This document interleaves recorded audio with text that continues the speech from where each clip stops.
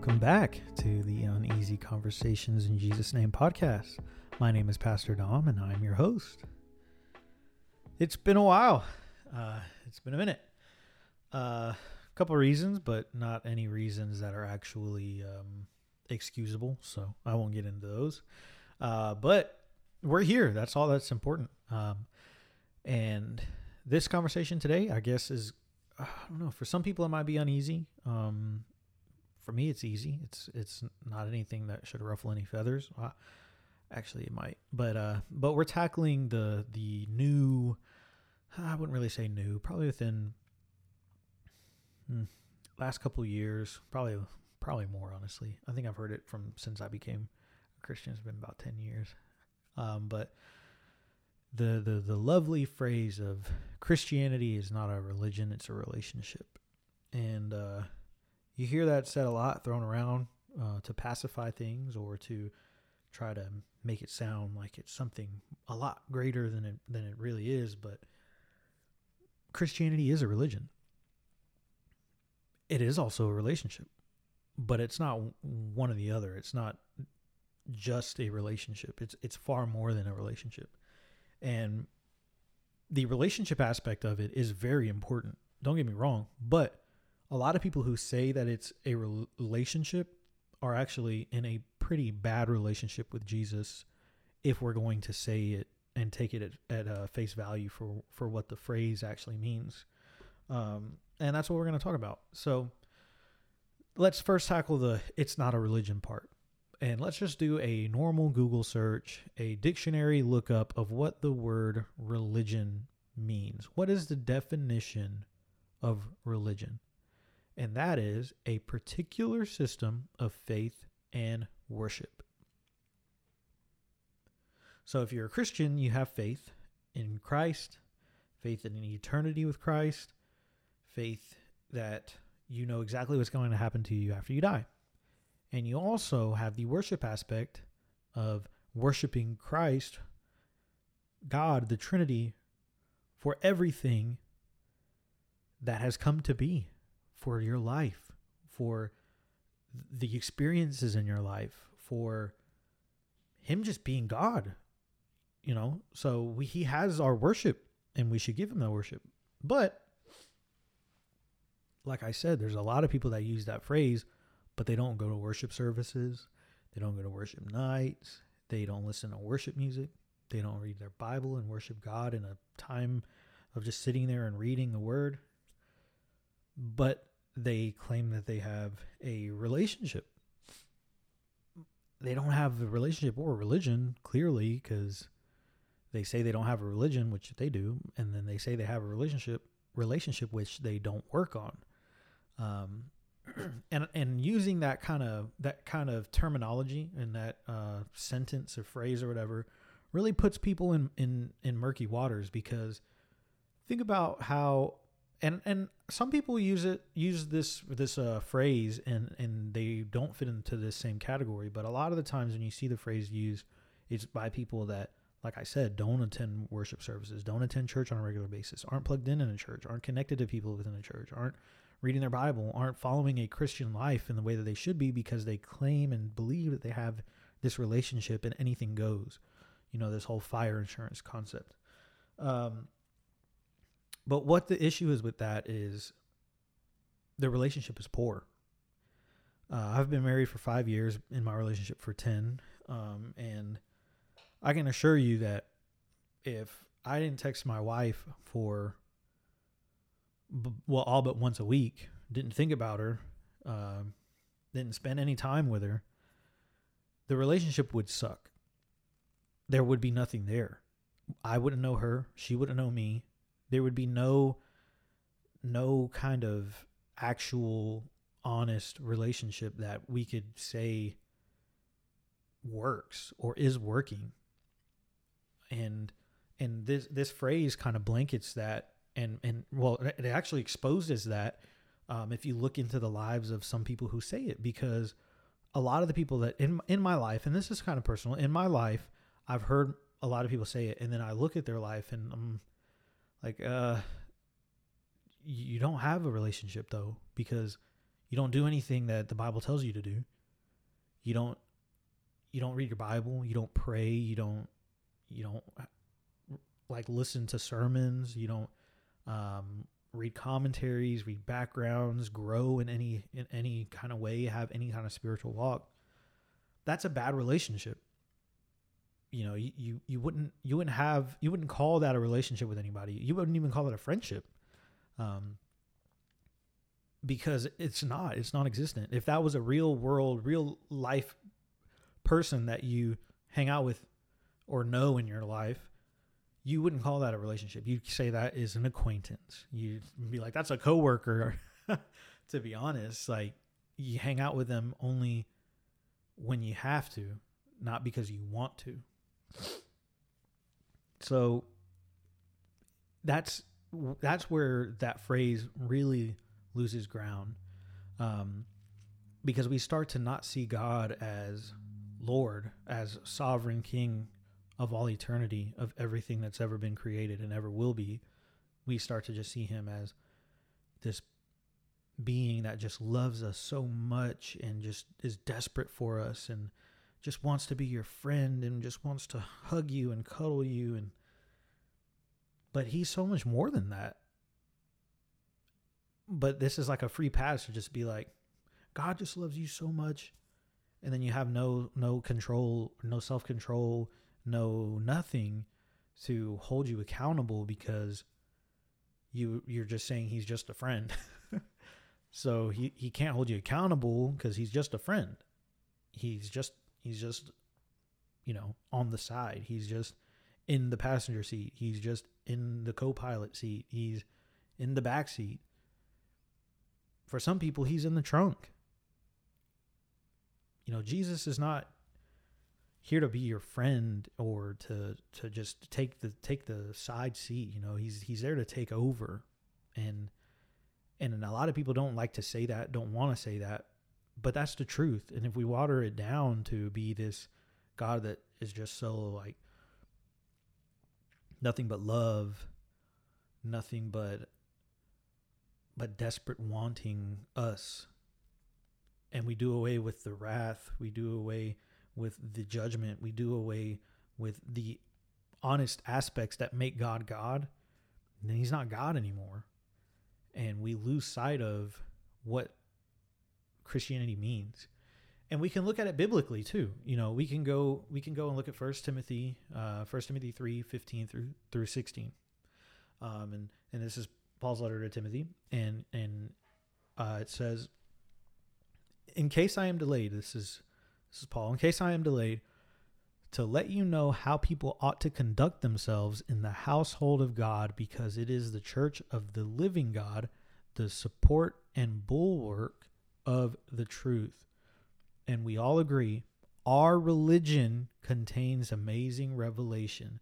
He was revealed in the flesh, vindicated by the Spirit, seen by angels, proclaimed among Gentiles, believed on in the world, taken up in glory. Our religion contains amazing revelation. And then he lists everything about Jesus. So if you don't have a religion, you don't got that. You don't understand that. You don't believe that. And I understand like people want to say, I'm sick of religion and its laws. I'm sick of religion and its rules and all this stuff. But that's not even the same thing as Christianity is. We still have laws. We still have rules. We're still told what to do. Jesus didn't just come and be like, you do whatever you want to do. No, he came and he said to repent and believe. Then he also told us what the two greatest commandments were. And then he also told us that he didn't come to abolish the law. So we have religion in Jesus, who's righted every wrong, who bled for us on the cross, who rose from the tomb, who set us free. It's not about, having to slay animals and offer them up. It's not about having to wear certain things when we do things bad. It's not about having to do these different sacrifices and count these different things and set ourselves apart when we do bad. It's believing in Jesus, believing in the 2 commandments that he set apart, the rest of the commandments that are part of the law that he told us to continue to believe, and then also to follow everything else that we see that Paul writes telling us to do. And then also that things that we see James write in the book of James. Because he even mentions the word religion as well. You know, and he talks about it very well in James 1, starting at 26. So he says, if someone thinks he is religious, yet does not bridle his tongue, and so deceives his heart, his religion is futile. And he's listing things before that, actually. This whole passage right here is called Living Out the Message. I'll start at the top. Understand this, and this is verse 19. Understand this, my brothers and sisters. Let every person be quick to listen, slow to speak, slow to anger. For human anger does not accomplish God's righteousness. So put away all filth and evil excess, and humbly welcome the message implanted within you, which is able to save your souls. But be sure you live out the message and do not merely listen to it and so deceive yourselves. For if someone merely listens to the message and does not live it out, he is like someone who gazes at his own face in a mirror, for he gazes at himself and then goes out and immediately forgets what sort of person he was. And when he's saying to follow the message, listen to it and follow it, live it out, that's a set of rules. That is religion. That is good religion, though. That is good rules and good laws, because we're listening to the law, we're following the law, and we're living the law out. But the one who peers, this verse 25, but the one who peers into the perfect law of liberty and fixes his attention there and does not become a forgetful listener, but one who lives it out, he will be blessed in what he does. And if someone thinks he is religious, yet does not bridle his tongue, and so deceives his heart, his religion is futile. Pure and undefiled religion before God the Father is this: to care for orphans and widows in their adversity, and to keep oneself unstained by the world. Pure and undefiled religion before God is keep oneself unstained by the world, and then, you know, to care for orphans and widows in their adversity, but to keep oneself unstained by the world. And everything else before that, which he clearly says to follow the law, follow the message, follow what we've been reading from Genesis to up until James, what we've been reading from Matthew up until James. You know, through the Gospels, through the letters to the different churches, to all of this, what we've been reading are laws and ways to live. But you hear it so often that people are like, I'm sick of religion. I'm sick of all the laws in religion. But that's because they just want to live freely. And that's the me, and the I. Religion is not me-centered. Christianity, at least, is not me-centered and shouldn't be me-centered. It's not about us. It's never to us. Even Jesus shows us this example. He is constantly pointing things back to the Father. Constantly. It's never about him. It's always about God. And he even says, the Father is greater than I. So it's not about me. It's not about having to be constricted and following these rules. It's just about living a righteous life, living by the law.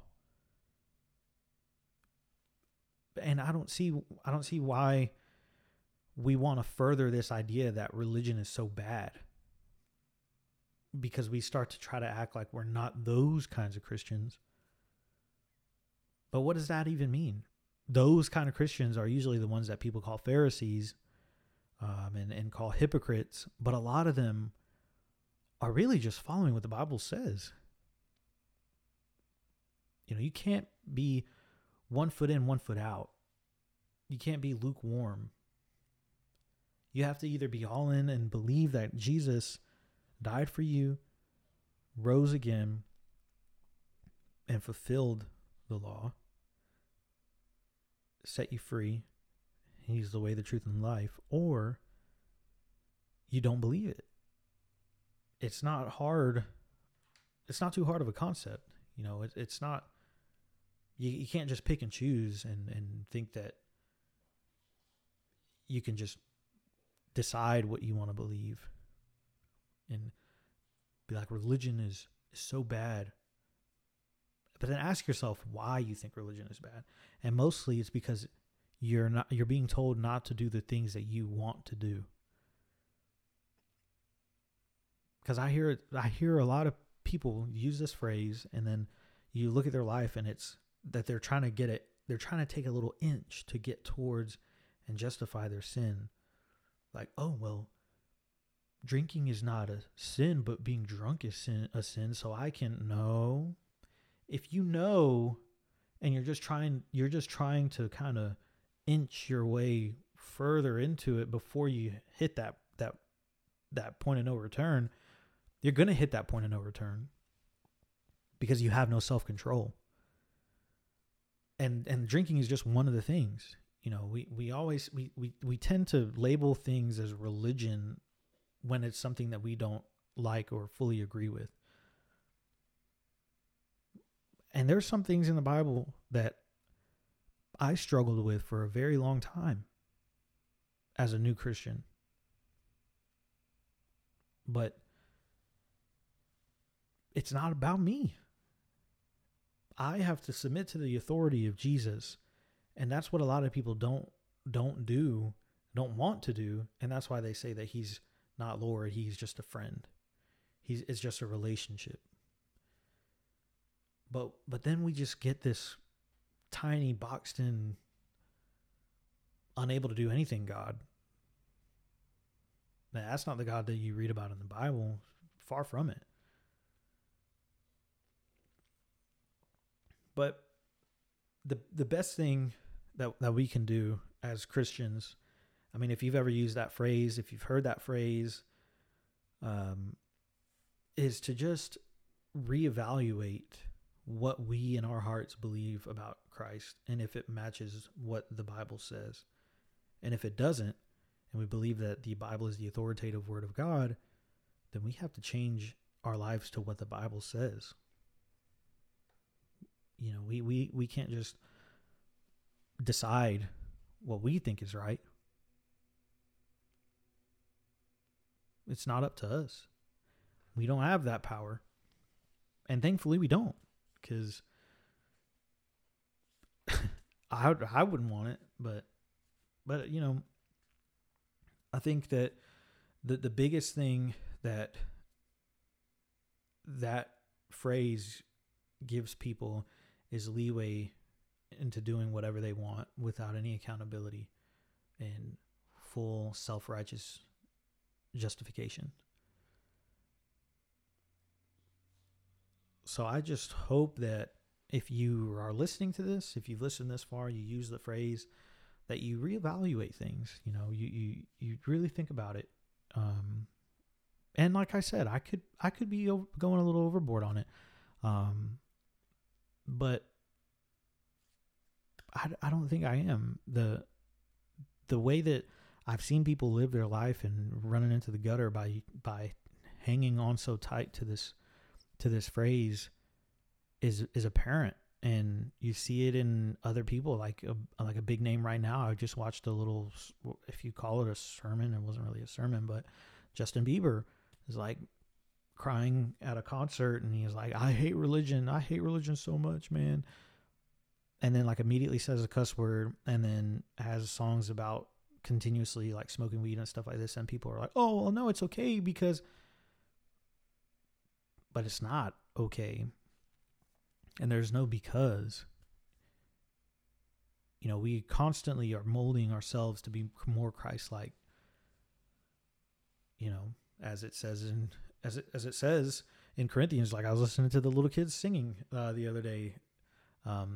This is the Kids Town version. If anyone lives in Christ, the old is gone, the new has come. We don't stay as we are. You know, the church cliche tagline, which is very good, is come as you are. But we also need to tag on, but don't leave as you came. Or come out of this changed. The fruit that you bear as a changed, born-again Christian should be different than it was before you encountered Christ. And it will be different if you believe in him and read his word and build that relationship, work on that relationship, work on following his law, which is religion, following his way of life. Because if we don't, then we lose sight of what it actually means to be a Christian, what it actually means to be set apart from the world. As James says, what it means to be unstained by the world. So that's all I got. Trying to make these episodes a little shorter, and not kind of running in circles. But if you don't agree and you think that Christianity really is not a religion, then, so be it. But I just pray that you do work on the relationship as much as you claim that you have a relationship. A relationship that's never worked on is never going to grow, never going to flourish, and it's never going to be good. So I just pray you are impacted by true religion, by true belief in Christ, and by true salvation. So God, I just thank you for the podcast. I thank you for where my life is going, where things are changing. And I thank you for people who have listened to the episodes, who listened to this episode, who got all the way through. And I just pray for those that don't have a right relationship with you or are not in right relationship with you, that they submit to your authority, to who you are, as Lord, King of Kings, the beginning and the end, the Alpha and the Omega, that they understand that you are so much better than anything the world has to offer, and that in that relationship, that in that religion, following your message, following your life, following the laws that have been put on our hearts, that they find peace and a better life, Lord. Not that life is going to be good and it's not going to be hard or bad, but that they find a better life that's eternal, that's in you. Lord, I thank you again for everyone that's everyone listening, and that they just have a great week, a great day, whatever time they're listening to this podcast episode. Lord, so in your name we pray. Amen.